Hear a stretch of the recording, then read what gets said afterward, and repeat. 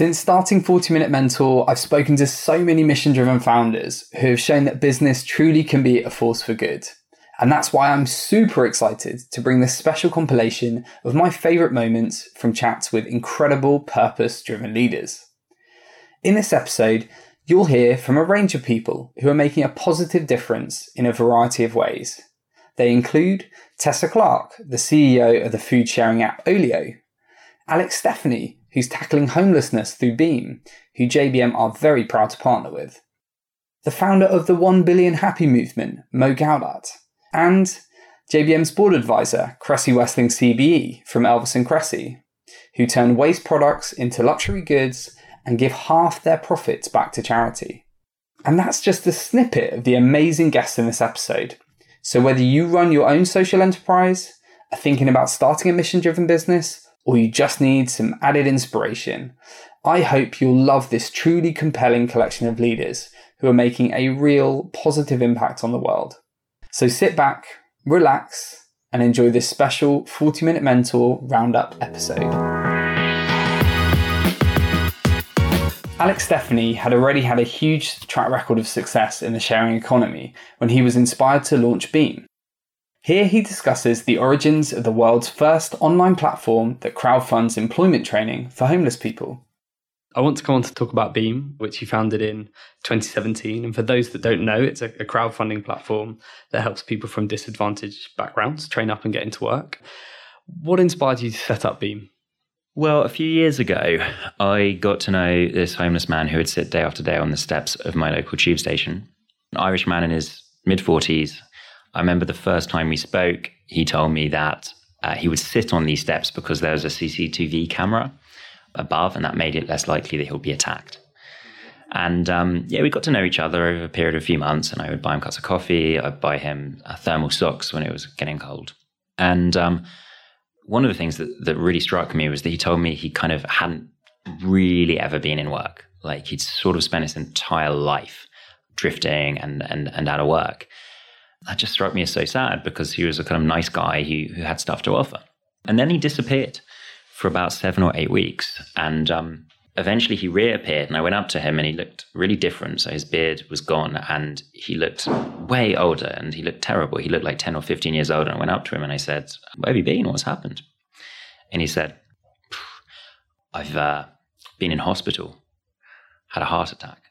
So we spoke and then I walked home, and when I was walking home, I was just thinking, this is just terrible. Like, I've been trying to help this guy, probably other people have as well, but he's in a much worse position than when we first met.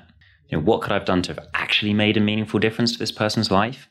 For me, the answer was actually fairly clear. It was giving this person the skills, the training, the confidence so he could support himself, so he could buy himself coffees, socks, and the 100 other things that we all need. Now, sure, that's going to cost more than a cup of coffee, but what if we all chip in? Why couldn't we just crowdfund training for people like him that they could use to support themselves? Brilliant idea. So that was the initial idea. I'd had that experience of crowdfunding back at Just Park. So, then we'd raised 5 million euros through crowdfunding. I thought, well, surely we can crowdfund a few £1,000s. So I didn't know a whole lot about homelessness, but I went and I started Googling and I started meeting as many people who'd experienced the problem. And I met as many people as I could in charities, from sort of chief execs to caseworkers. And I basically pitched them on this idea. And I said, look, I'm not from this world. The last thing I want to do is make anyone's life worse. But if you think there's something in this, let's give it a go. And a few of those charities were really excited. And the next thing I knew, I was sat in a homeless hostel in South London with a guy called Tony, who'd had a pretty complex life. He'd spent quite a lot of his life in prison. He'd been addicted to substances. He'd been an alcoholic. But he was an absolutely lovely guy. And this guy wanted to become an electrician, but he couldn't afford the training. So we spoke and I explained how this would work. He was very quiet in that meeting, apart from one time. He said to me, "Can I ask a question?" And I said, "Of course you can, Tony. You ask me anything that you want." He said, "I don't understand." "What don't you understand, Tony?" He said, "I don't understand. Why would anyone help me?" So I basically say, I don't know if they will. I don't know if they will. I cannot promise that, but I think people care. And I think we're going to see that. So he kind of trusts me enough to give this a go.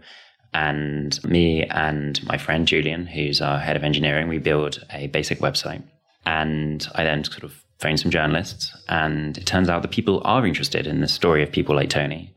And it's one of the main stories on Sky News, on BBC News. It's covered by easily 20 publications around the world.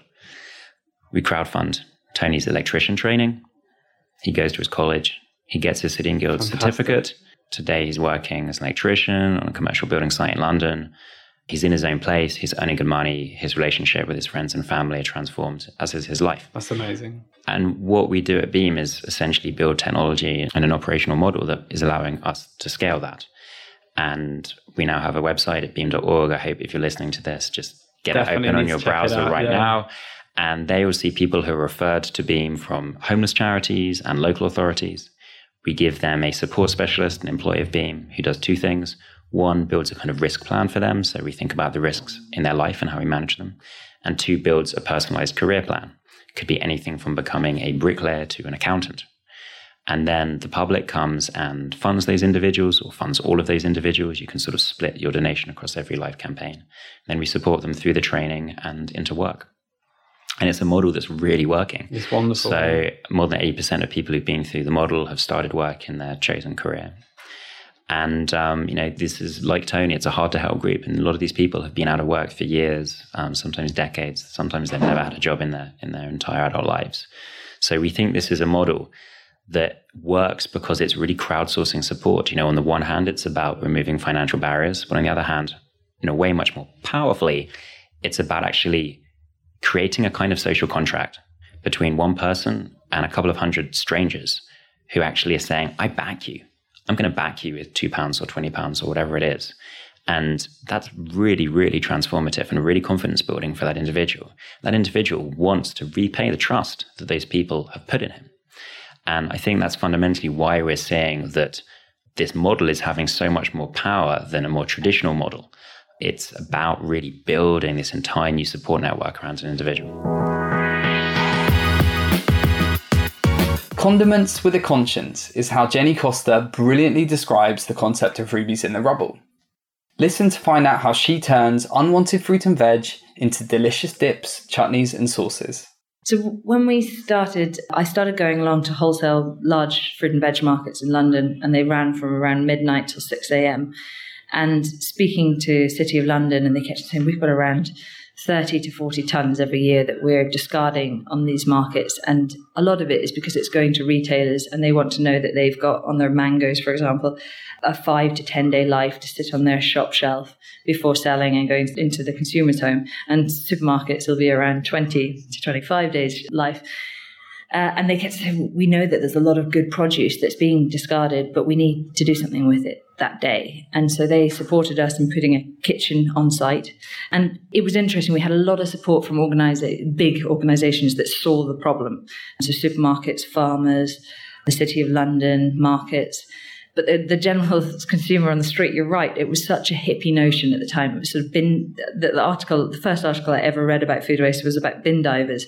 And it struck me, I got so excited because it made me think about the food supply chain and thinking you've got unpredictable weather creating food on one end. And then the other side, you've got unpredictable humans deciding what they're going to eat for dinner at 4 p.m. And bang in the middle, supermarkets providing everything in ample. And with food being perishable, what happens to the imbalance?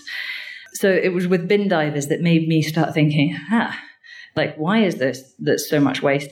So it was a really hippie notion. When we first started at Borough Market, I actually never used to tell people the story. I had one liner on the back saying, waste not, want not, on the back of the jar. But I was so strong on thinking, if this is going to be a successful business, our products have to be banging. You can't sell a product on the story. First and foremost, I create food and it's got to be first in class. It's got to win awards. It's got to taste better than anything else on the shelf. And so our main thing was and that was what was great with being on the markets as well, as you're watching people tasting it. You're hearing their feedback the next week when they came back and they tried it with different things. We were constantly adjusting different flavors as well. So it was really a test bed, but it was very much about we're going to make really good tasting food. Our backstory is our purpose, really. Your reason for buying it is probably predominantly, it's got to be the taste for buying it regularly. And then the backstory, hopefully you'll fall in love with the story. And it was only until 2013, Tesco's released their food waste figures in all the newspapers. Everyone went berserk. Food waste started to hit the headlines. And then we became a little bit more vocal. And now we are a lot more vocal on pack, actually. Great, as you should be. That's great. Well, you've had this incredible story from Market Stall in Borough Market to stocking your products on some of the most well-known retailers there are. I guess it would be lovely for our listeners to hear a bit about that evolution of the business of Rubies in the Rubble from those early days and some of the challenges that you've had to overcome to get to where you are now. So our main challenges have been on the production side, oddly, not so much the sales side. We've been really fortunate because food waste has been on a bit of a wave, and when it started to hit the headlines in 2013, Waitrose got in touch with us, Tesco's got in touch with us saying that we've got to have your products. We were never going to, we and still aren't really with our traditional range. We were never the right price point for a Tesco's or had the ability to scale up fast. So we started with Waitrose. They helped us putting even barcodes on our products and scaled us in 8 stores, 16 stores, 24, 200, and it grew with Waitrose. Yeah, we had a really interesting, from the sales side of it, we had Eat got in touch with us, so we did all of their onion chutneys and their sandwiches. Then Virgin got in touch and said, we have waste apples. And we thought, that's going to be a tiny amount. Why don't you check how many you've got? And they collected them all for 3 months on their trains and came back and said, every week we've got around 2,000 apples we're wasting. And they were amazing that they were approaching us saying, we've got to solve this problem. We do 92 journeys up and down from Glasgow to London every day, and there's going to be waste either end. And so we trained the train managers to put back the apples that were good. And then when they got a ton down at Euston, which is about every 10 days, we turn it into what we made a recipe called the West Coast Apple Chutney, which is now in all of their standard cheese sandwiches on their trains and on first class. And it's all a co-branded. It's a lovely it's a really nice circular project that we did with them. But we had a lot of companies getting in touch. Marriott have always been a fantastic customer. And most of our sales is actually in out of home, so it's in the restaurant side, just because the volume was a lot bigger. But it's just been recently that we launched a plant-based mayo range last year, mainly because I realised I was brought up on chutneys and relishes. My mum used to make them from anything we had left over in the garden, and I assumed, and I love them. We never had ketchups and things when I was growing up, and just assumed everyone else is going to love them. You're missing out. Like, I'm going to convert everyone, and then realised no one is going to switch over. People were always like, I love what you guys do as a brand, but I never eat chutney. Like, what do I do with that? So we realised that to hit our target audience, we needed to make products that they were eating every day. So the plant-based mayo was a great success. We launched that with Honest Burger, Eat, and Sainsbury's, and Planet Organic, and Whole Foods. That was last year, and it's just been growing ever since. And then this year, we're really excited to be launching into the ketchup market, which I've been dying to get into for a while, but terrified at the same time. And you kindly brought me some, and I can't wait to try it. Yeah, I can't wait for you to try. We've spent a year and a half. We've teamed up with the second largest ketchup manufacturer in Europe. I spent a year and a half developing the flavour to taste like the nation's favourite, but we've substituted the 2 biggest ingredients, which is water and sugar, for surplus pears. So it's from a cooperative of pear farmers, and we've made a really high concentrate of pear puree. And I think it's fantastic. Wow. But yeah, give it a go. And I love the fact you call it condiments with a conscience. And I hope everyone will go and put their standard ketchup down and get this, because it looks fantastic. Back in 2014, Tessa Clark spied a gap in the market for a free food sharing app. But how could she scale it up to make a real difference with zero budget? Find out how her great idea has become the global success story that is Olio. Still, every single day brings a whole slew of challenges. But some of the challenges in the early days, the first one was, how do you grow with no budget? Yeah. And Olio was definitely always going to be a model that needs to kind of get to scale as quickly as possible. And our solution to that was our ambassador program. And so very early on, people reached out to us to say, I love what you're doing. Can I help? And so myself and Sasha, we did phone calls, probably the first 200 people who contacted us, just to almost co-create with them to figure out how they could help. And as a result of that, we developed our ambassador program, which now is all kind of fully automated. And we have over 50,000 people who have reached out to be part of our ambassador program. And as a result of those people, today, a quarter of all oleo sharing that's taking place each week is taking place outside of the UK, with our most active markets being Mexico and Singapore and New Zealand, places like that. So real learning there around just harnessing, especially if you're a mission-based business, don't sort of be afraid of other people. You know, with my Dyson hat on, actually, I can remember thinking, oh gosh, you know, what happens if these people kind of ruin our brand or do something we wouldn't want? And I just realized that's just a ridiculous way to think about it. Like 99% of the time, people will get it right. And occasionally they'll do something that I wouldn't like to see them do, but we'll sort of cross that bridge when we get to it. So that was a really important problem and solution. And then the other challenge that we had, actually, which was almost a harder one to overcome, was the fact that our early adopters hated food waste. Therefore, they didn't generate any food waste. That's an interesting problem. Yep. So, and then the businesses that we had hoped in the early days would use the Olio app were far too busy, you know, the cafes and bakeries and delis, far too busy running their day-to-day business to bother putting food on the Olio app. And so a food sharing app with no food, as I'm sure you can imagine, is not a particularly successful proposition.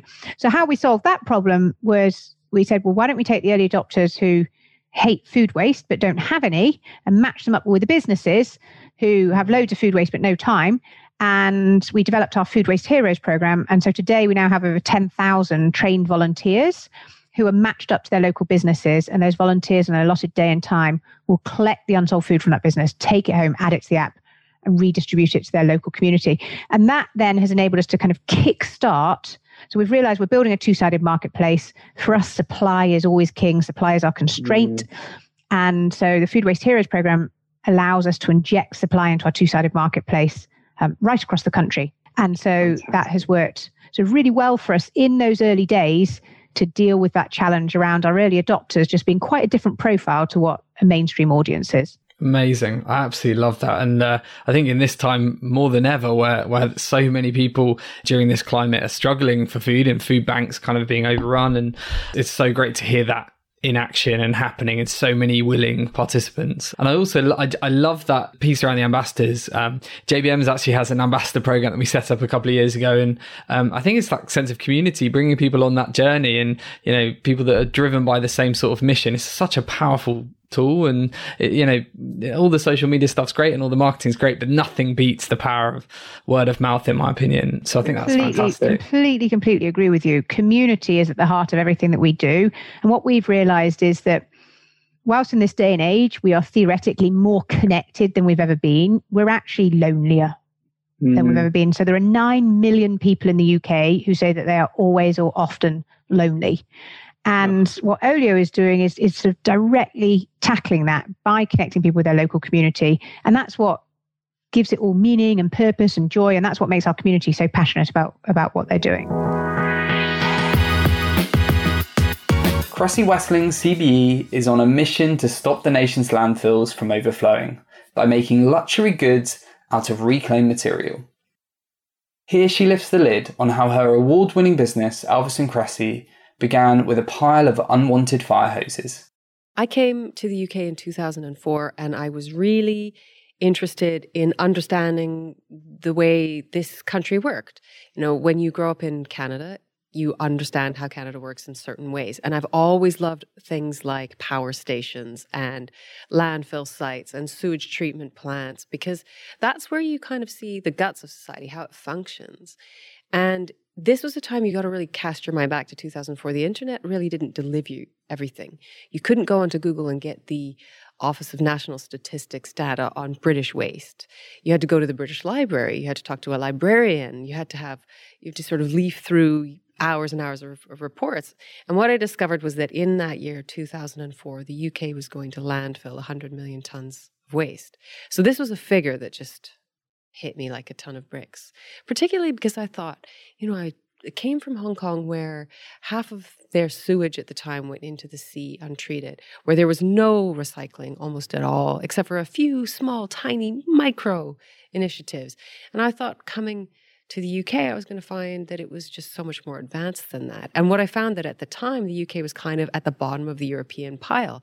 And how dare a small, tiny island nation with no hinterland and no away be reliant on landfill? Particularly a country that sort of prides itself on creativity, because it's really not creative to just go, well, let's bury it. You know, it's a very depressing thing. So I discover this 100 million tons. Then I start, because 100 million tons means nothing to anyone. So I started going to landfill sites to discover what this looked like. And I expected to see the domestic refuse, you know, the black bin bags and the tennis rackets and the nappies. I expected that. What I didn't expect was all of this commercial waste, truck after truck after truck of single waste streams to be coming in. Just because, again, they lacked the kind of creativity to challenge themselves and say, really, should we be throwing this away? Or could there be another use for it? You know, we had something, I think at the time or just after that, something formed called the National Industrial Symbiosis Program, which was supposed to get these companies to work together. But of course, you know, it failed. But what I thought was, I can't solve a 100 million ton problem. I can solve one of these problems. And the problem I fell in love with was London's fire hoses. And I didn't care what I was going to do with it. I just cared that it not go to landfill anymore. So I started bringing it home to our house share in Brixton. And that made me massively popular with Elvis and all of our housemates who thought it was very, very odd hobby to take up. It's your passion for waste is unique, but I know it's the genesis of what has become an incredible story and an incredible business. I know your first big order came about in an interesting way, and I think there's probably many learnings there for someone looking to launch their business. Can you share how that came about and how you used that, or what you learned from that first order to help you grow your business? We were playing with the hose. At this point, it was we, because I was always pestering Elvis to help me with this waste problem. And we had tried quite a few things. You know, we tried making roof tiles and that failed for quite a few reasons. We tried making furniture and that failed for quite a few other reasons. But we had worked out, or Elvis was in the process of working out how to make a belt. So he was literally making the first belt. And I got a phone call asking if I could basically turn Wembley green for the day.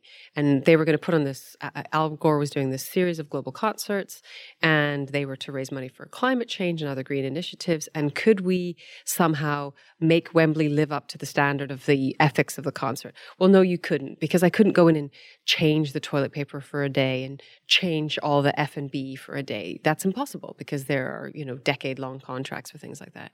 But what I said on the call was that I could make them belts out of decommissioned fire hoses.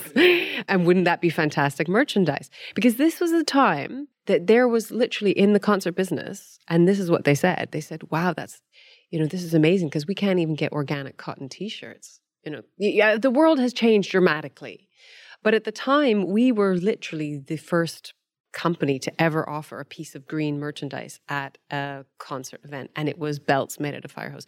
We didn't know how to make them. They ordered 1,000, and I think they needed them in 3 weeks. So that night, Elvis and I were like, well, we've got to learn how to make belts faster. So we started cutting them with kitchen scissors. And I think maybe by the next morning, I'd cut 2. Elvis had cut 6 or 7. Neither of us could move our hands anymore. They were claws, because we'd been sort of hacking through this 4 mil industrial rubber with kitchen scissors. And I called them back and said, look, I can't do 1,000 belts, but I can do 500. And Elvis was still like, how are we doing this? So we did loads of, again, we just went out into the world and tried to find equipment to help. We found basically a pizza cutter, an electric pizza cutter that could chew through the hose and cut it much faster. We had to clean all of it in a bathtub. We had to find a buckle supplier. We had to do all of this in super quick time, delivered the belts, and then all the belts sold. I think the biggest thing, you know, who cares about the trauma of making them? And it was a trauma. It was 3 weeks with absolutely no sleep. But them selling was just a revelation, because who buys a belt at a concert? It's a weird thing to buy. Mo Gawdat's life was reshaped by a tragedy that set him on a mission to make people happy. Hear how he harnessed his grief to create the 1 Billion Happy movement and spread joy across the world. do you think it's possible to find a purpose in any job, no matter how mundane it is? Because I guess it's one thing being an exec at Google X or you know, the sexier jobs that are out there. Are there particular conditions that need to be met, or can you find purpose anywhere? I don't know if my answer will be the answer you want. I don't think you can ever find purpose. And allow me to come back to that in a second. I think you can find micro-purpose and joy in everything you do, including cleaning the dishes. Okay? What do I mean by that? If you imagine that life is not about the future, which is the very Western way of looking at life. It's, you know, we're constantly planning for tomorrow and 10 years away. Okay? If you imagine that life is just about now, then the purpose of cleaning the dishes is to do it as best as you can and enjoy yourself. Okay, it's as simple as that. If there are others in your life, then the purpose may extend a little bit so that they have clean dishes when they need them, right? And you can take that simple task and do it with so much dedication and purpose that this simple task becomes your flow, it becomes your purpose, it becomes your reward in life. Okay, and then you put the dishes down and you turn to the right to make a coffee, and that coffee can become your new purpose. Now, let's talk about the big purpose, the big Western productized view of purpose. When I say productized, it's because, you know, we always set purpose as a point in the future. But once again, if time is now, you need to start telling yourself, and how do I chase that? So I have 1 billion happy. I don't want to call this a purpose. I want to call it an ambition. Okay? And now that ambition is really interesting because it motivates me. It directionally puts me in a certain direction when I wake up in the morning. I'm also the CEO of a very highly advanced technological startup, but, you know, I split my life between them somehow, and I have that purpose. The interesting side is when I taught Solve for Happy, after I wrote the book, when I wrote Solve for Happy the first time, you know, when I spoke about it publicly the first time, it was in Hong Kong Technical University. It was the second time, I spoke about it in Stanford, taught 9 lectures that are actually all available online, 9 hours. And then I taught in Hong Kong Technical University. And after the session, a sage-like woman came to me and she approached me and said, I just want you to know something. And I said, what? And she said, you didn't choose this. You were chosen for this. Okay? And then she left. Right? And I completely stood there like, hold on. And, you know, there are others I'm talking to, and she disappeared. Okay? And I remembered when my son, again, Ali was an amazing teacher. He came to me once when I was at Google X. Now I'm like this high muscle executive. I get everything done. I'm really good at this shit, right? And, you know, Ali walks to me one day and he goes, Papa, I just want you to know something. You're never going to fix the world. And I was like, why, Ali? Why don't you have the spark? You know, why don't you want to make a difference? You know, and he said, Papa, I don't want to upset you. You're never going to change the world. The only thing you can change is your little world. And when you do that well, your little world will be expanded for you. The only thing you can do is affect yourself. And then when you affect yourself, you can have the right to talk to me and my sister and mommy. And when you talk to us really well, you can expand that to the rest of your family, then your department at work, then maybe your company, then maybe your country, then maybe to the whole wide world, right? And when you really look at everything I've ever done in my life, that's been true. I didn't choose 1 billion happy. Ali died and I had to write the book. That was not my conscious choice. If you had asked me one day before Ali died, I would have told you my purpose in life is to empower startups from outside the United States to become as big as Google. That was my story that I told myself. Look at where I am now. Life chose for me a different purpose. And that different purpose, believe it or not, matches me so much better. And every day I do it, it becomes bigger. So every day I do it, my followers grow. Every day I do it, I get more invitations to meet others. My little world is expanding from me and Ali working on happiness to tens of millions of people, right?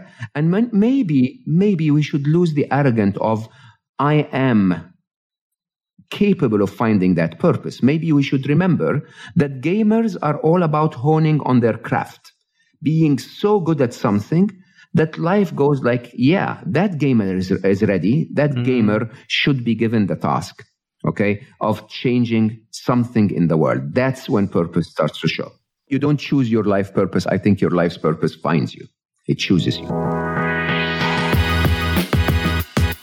Rachel Crook is transforming the caregiving sector through her Lifted platform.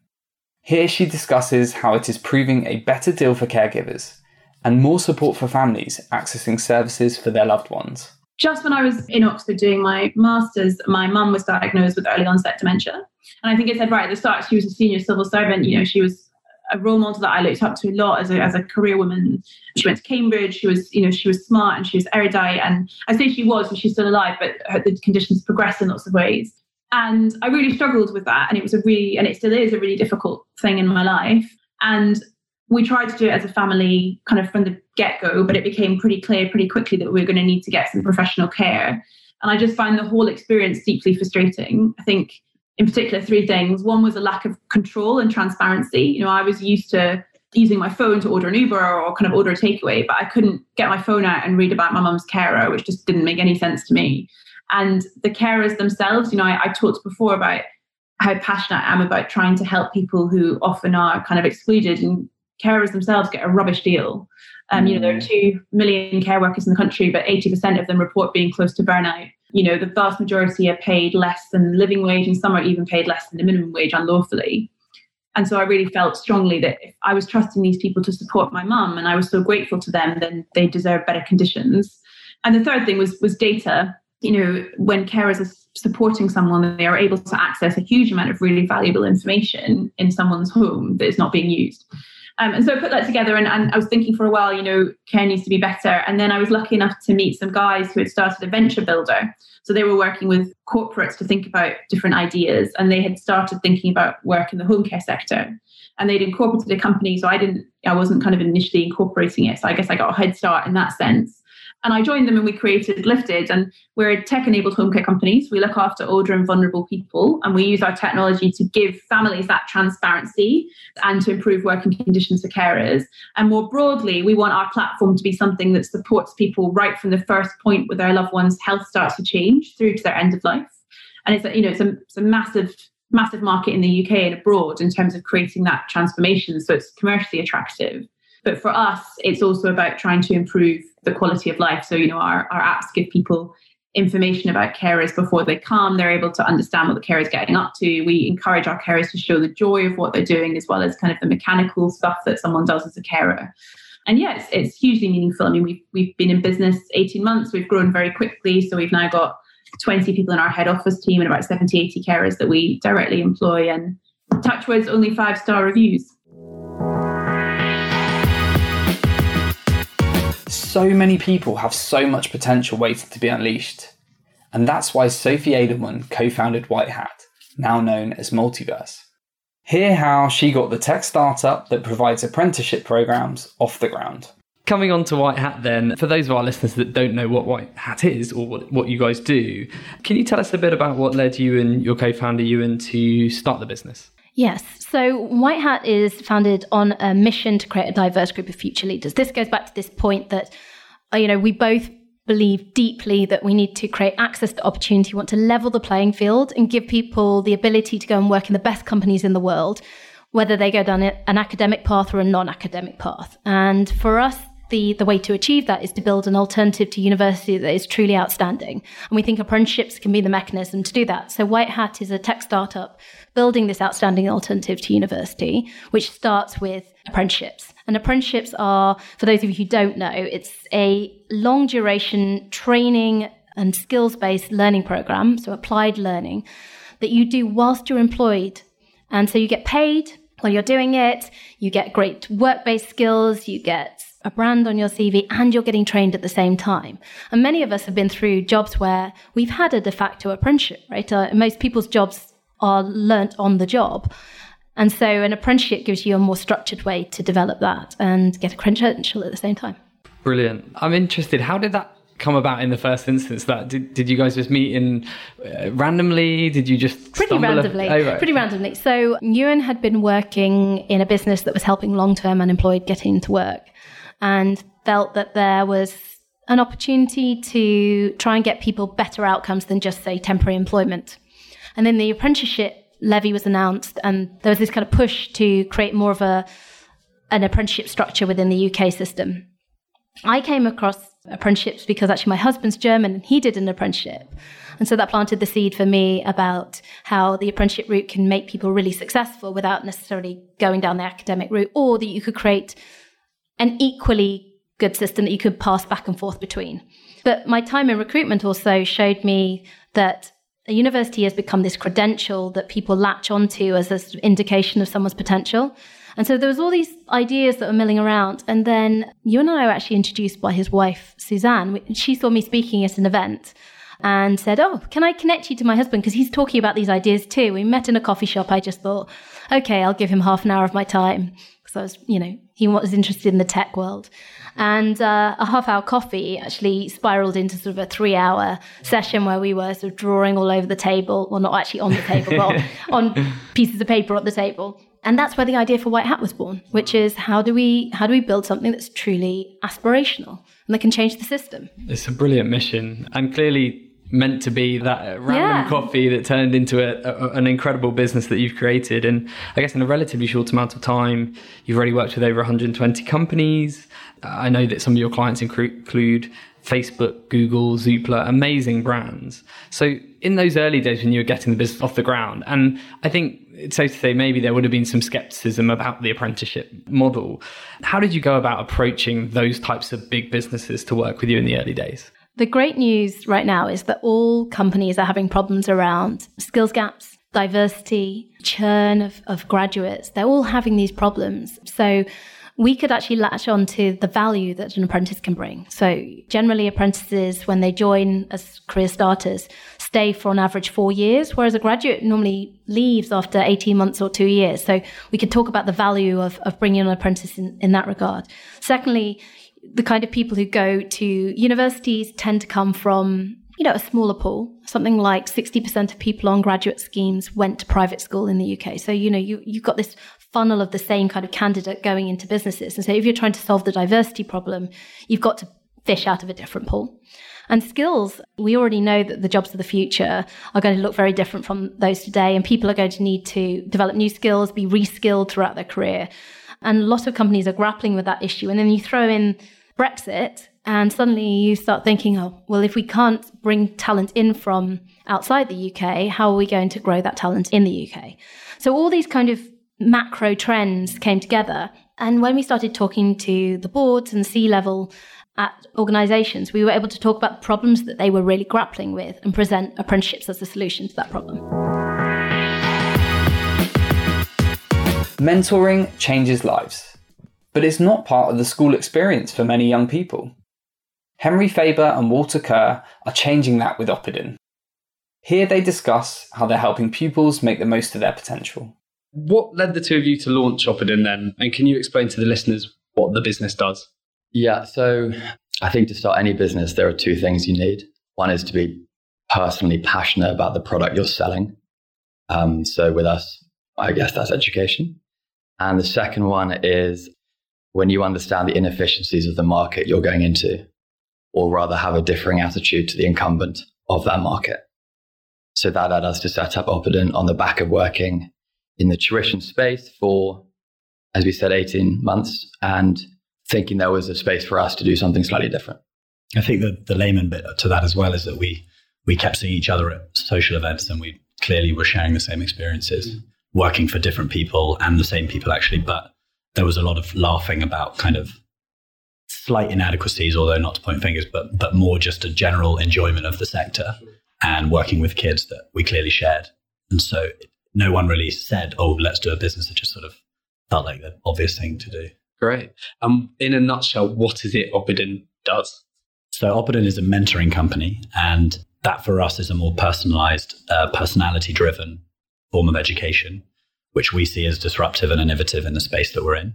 We do three key things. We work one-on-one with families around London primarily, but also the rest of the UK and internationally as well. We work in schools where we go and see groups and whole year groups in both the independent and state sectors. And then we have a camp business, Opidin Camps, which runs residential summer camps and school trips for children in years 4 to 8, so Right. 8 to 13. Brilliant. Well, given the name of this podcast and what Oppidan does, it's clear that we all share a belief in the importance of mentorship. Interested in whether you both have mentors, and if so, sort of how did you find them? How have they helped your career thus far? And you took this one. Okay, so, well, I was thinking about this on the way here. There's sort of 4, really, because I have a father and a stepfather who are both very influential for me, and that sounds cruel to my mum, my stepmom. But I guess those kind of male figures have always been, and they're very different, and they've both given me a huge amount along the way. But also I had a housemaster at school and a drama teacher who kind of inspired me to head down that route initially.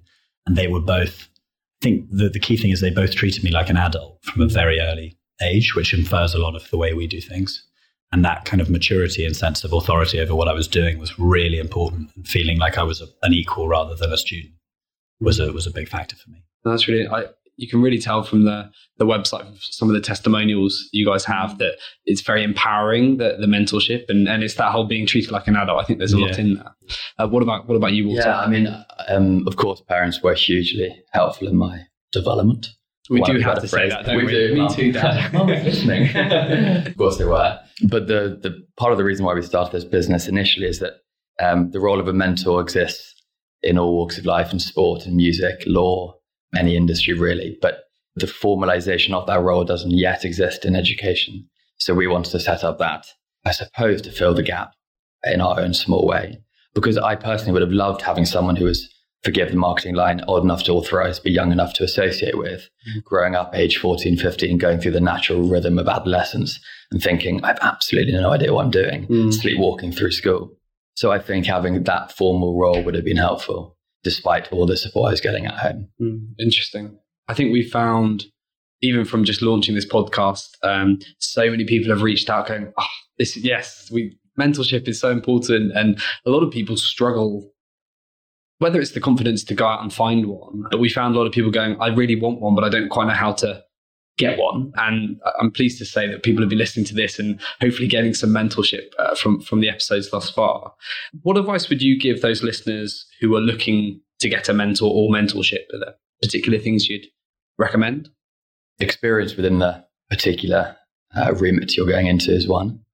But it can be anyone. You know, when you leave the pub and you feel like full of like beans because you've had an epic chat with a friend who's perhaps a year or two ahead of you, but who really is just a mate, and you feel like, you know, you want to go and conquer the world. Just that association is awesome. So it doesn't have to be, you know, finding a specific mentor, and it's a personality approach. So one thing may work for someone else. I think mentorship for us as a partnership has been having people who are far more experienced than us, who've given us their time, and that can be short term for an hour, or it could be regular. We have a few people who we speak to quite often, and those mentors take totally different forms. They have totally different experiences. Often we listen to their advice and then don't act upon it. But just being open-minded to other people's experiences, I think, and not being locked into your own targets and goals. Yeah. If anyone knows how to reduce your carbon footprint, then it's Juliet Davenport, the brains behind green energy supplier Good Energy. Listen to her tips on how we can all make small changes that have a big impact. So I think if you think about the key areas that we interface with emissions, so one is in your home. So what can you do in your home straight off? And you use energy. So make sure if you're using energy, use green energy, and use green energy from a real green supplier like Good. Obviously, if you want to go further than that, you can install solar panels, or you can start thinking about heat pumps. So there's a stage 1 and a stage 2. Also, make sure you've got as much energy efficiency as possible. So if you've got leaky windows, sort those out, put some insulation in, etc. The next thing, so that's where I live in a sense. So the living piece. Then the next one is, how do I travel? How do I get from one place to the other? So sort of walk, cycle, public transport. But if you can't do those 3, then if you're going to get in a car, try and make sure it's an EV, because there is now a wide range of EVs available. They're fantastic to drive. They're really simple to charge at home. Everything's becoming much easier. So I think that would be the transport piece. And then finally, what you eat. So again, limit what you waste. There's something like waste food worldwide is the same emissions as a small country. and it's massive. So let's not waste the stuff we spend hours, days sort of making. So that's sort of limit meat and dairy. So take that down. Doesn't mean you have to get rid of it completely, but use it as a treat rather than as an everyday necessity, and eat local and organic. So kind of where you live, what you eat, and how you get places, I think are the three really practical places you can start. Do you know what nutrients keep your mind healthy? Find out by listening to Dan Murray-Serter, founder of the supplement provider Heights, as he gives the lowdown on the best food for your brain. The journey very quickly started when I got insomnia about 3 years ago, and I had it for about 6 months. I basically couldn't go to sleep, but when I could, I would go to sleep about midnight, and I'd wake up at 2 a.m. every single night on repeat for 6 months. After trying therapy and sleep therapy and all sorts of everything you can imagine, I ended up going to see a dietitian who recommended me 3 supplements, which I was surprised by, but they were DHA omega-3s, B vitamin complex, and blueberry extract, which is an antioxidant. And I was kind of blown away by the simplicity of her suggestions. It didn't seem like what I thought she was going to suggest to me. But regardless, I took them. Within 2 weeks, I slept like a baby. My anxiety had gone away. I was really surprised. One of the things that I learned from this experience was all of those ingredients exist in nature, and ultimately they have reams of science around how they can impact our mental well-being. Now, in my personal case, I'd gone completely plant-based about 1.5 years before this. And one of the common things we're learning in society at the moment for people that are going plant-based, vegetarian, flexitarian, whatever it is, when you cut things out your diet, you need to put them back in. Doesn't matter what game changers say. It is an irresponsible message. I say this as someone who is literally one of those people. So, you can only really speak from experience here. Much like everyone knows about the B12 argument, the DHA omega-3 argument is very, very important too, because your brain is made of 60% fat. 90% of that fat is a compound called DHA. It is the number one building block of your entire brain. And so looking at the brain as a holistic organ, it's very simple to say, what are the 4 things your brain needs? It's sleep, hydration, nutrition, and oxygen. If you try and look at what makes a healthy mind, we could be here all day. There's a million things that make a healthy mind, but a healthy physiological organ needs balance on those things. So if you're completely dehydrated, you're going to feel sleepy, feel like shit. You will you will make yourself sick, fundamentally. Same thing if you have a real big nutritional imbalance. And that is something that, the dietitian at the time said to me, she's seeing loads more in her clinic, because people don't understand that when they remove fish, which is generally where you get DHA from. Now, fish get it from algae. So the thing is, actually, the most sustainable source is from algae, but algae is seaweed. Not many people eat seaweed every day, right? And the other place to get it in a plant-based diet is flaxseed. Again, you need about 1 kilo of that, so people don't really do it.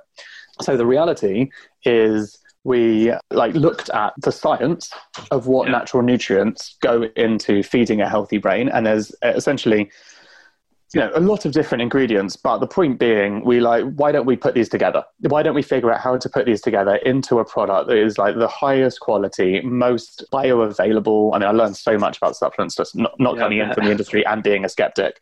And one of the things we learned was, about the pill. Most come in a shit pill, basically doesn't, just all goes down in one. We work with a patented capsule manufacturer that essentially dual releases the nutrients into your gut. So we have oil on the outside and nutrients on the inside, and they slow release into your gut, which means you can take it first thing in the morning without food if you want to.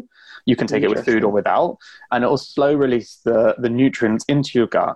And the most important thing for that isn't necessarily the quality of the ingredients or the release mechanism. It's building a habit. So most people that take supplements, because it's hard to feel a difference, most people will just get out the habit. It's understandable. Of course they will. Our thing is can we find a time in the day? Can we start people with a healthy habit? And by having the pill this way and a bottle that's been completely bespoke designed and fully biodegradable outer packaging, and it's been nominated for a bunch of design awards, we're very happy to say, it's been designed to sit on your bedside table. So that when you wake up, you think of Heights and you think of starting your day looking after your brain's health and cognitive potential. That daily habit for us is the platform from which you can start to build more healthy habits, because our company purpose or belief, if you will, is a healthier brain leads to a happier life. So what that really means is if you have more healthy habits than bad ones, you will ultimately be healthier and happier.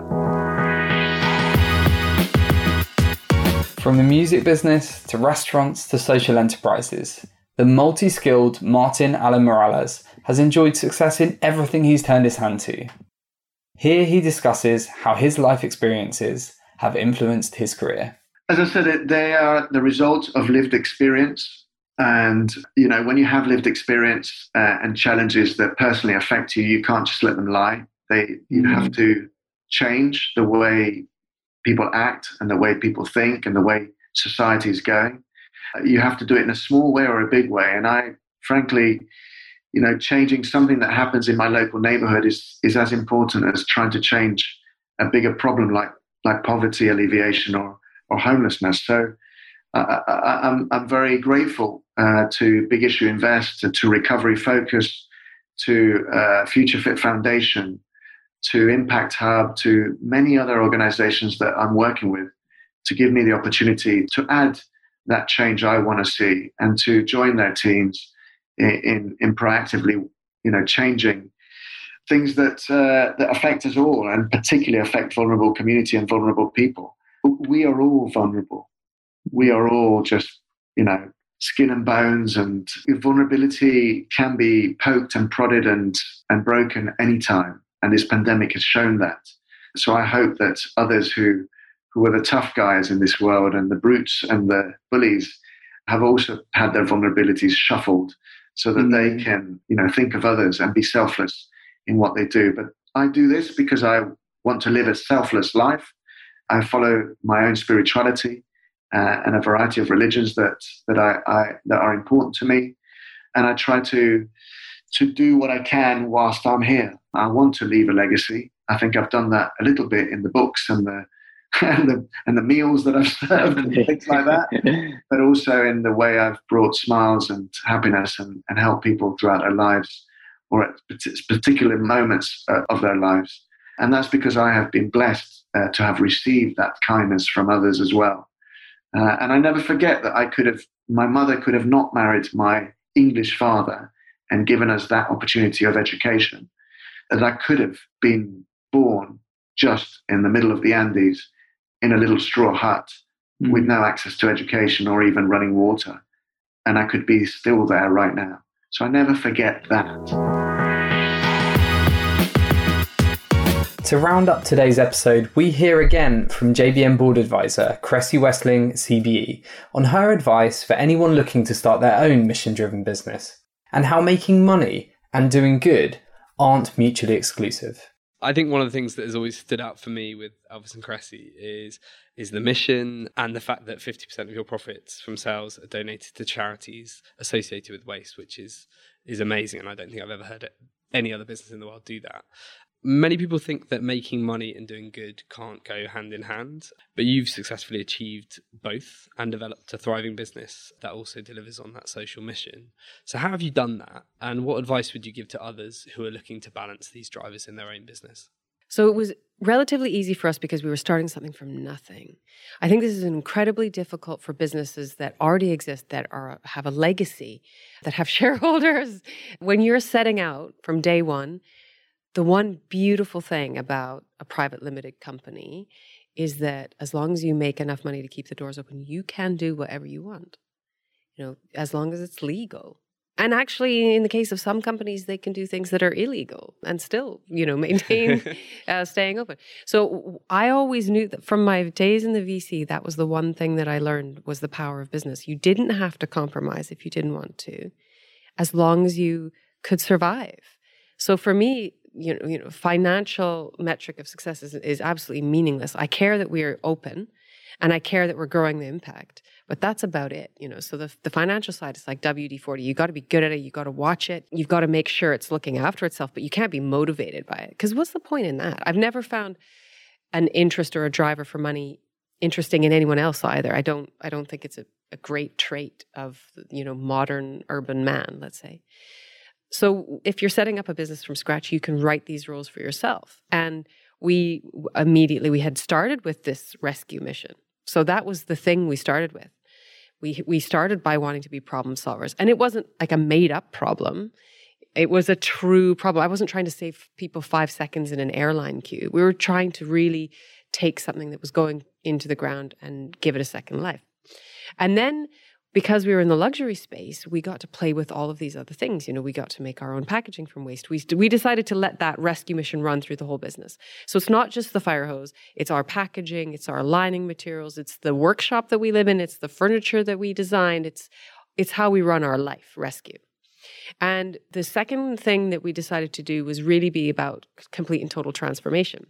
So it wasn't enough for us to, you see a lot of upcycling, and then what they've done is they've taken an old suitcase and flipped it on its side and called it a coffee table. But that's not what we're interested in doing. We're interested in completely changing the paradigm. Green products have failed for a long time because people bought them just because they were green and they didn't really expect them to perform. And that meant that they never won over the general market. So we didn't want to make, scratchy T-shirts that nobody wanted to wear. We wanted the belts that we wanted to make the best belts in the world. The best belts for the world, of course, but the best belts in the world too. So that's what transformation is about to us. And then giving the money away, that was a snap decision. You meet people from the fire service and you decide, I'm giving them half the money because they should have half the money. So that's the DNA from day one. And if that's your DNA, then doing anything that's not good means you're turning your back on that. So of course, we have to pay people well, because I'm not going to have an environmentally successful business if I'm then going to turn around and be exploitative. In the fashion industry, it's rife with unpaid interns and people doing year-long work experience and having to, pay for their travel and their lunch. I mean, we're not doing that because that's an inappropriate way for any company to behave, particularly one in our industry. Also, we have to challenge things like the seasons. You have to look at we're in industry that has structurally failed. Its processes, its pace, and the raw materials it uses are all destroying the environment. So why would we follow any of those rules? We decide to not do seasons. We decide to manufacture really slow. We decide to never, ever, ever make huge batches of anything that we know we can't sell. We don't do any discounts because that just means that you've got an excuse to overstock and overproduce and then have waste at the end. There's so many things that you look at the industry and think, that's insane, that's insane, that's insane.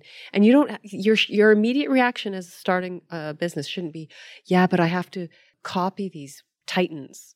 It should be like, no, they're wrong. I'm going to do it a different way. Especially if you morally feel that they're wrong. And we morally feel that they're wrong. So I think it's relatively easy for us to have done this from day one. Also, we didn't go out and raise money. We literally started this business in the bedroom of a house share in Brixton, cleaning fire hose in a bathtub. We didn't go out and raise money and then have people who were just wanting us to get a profit result.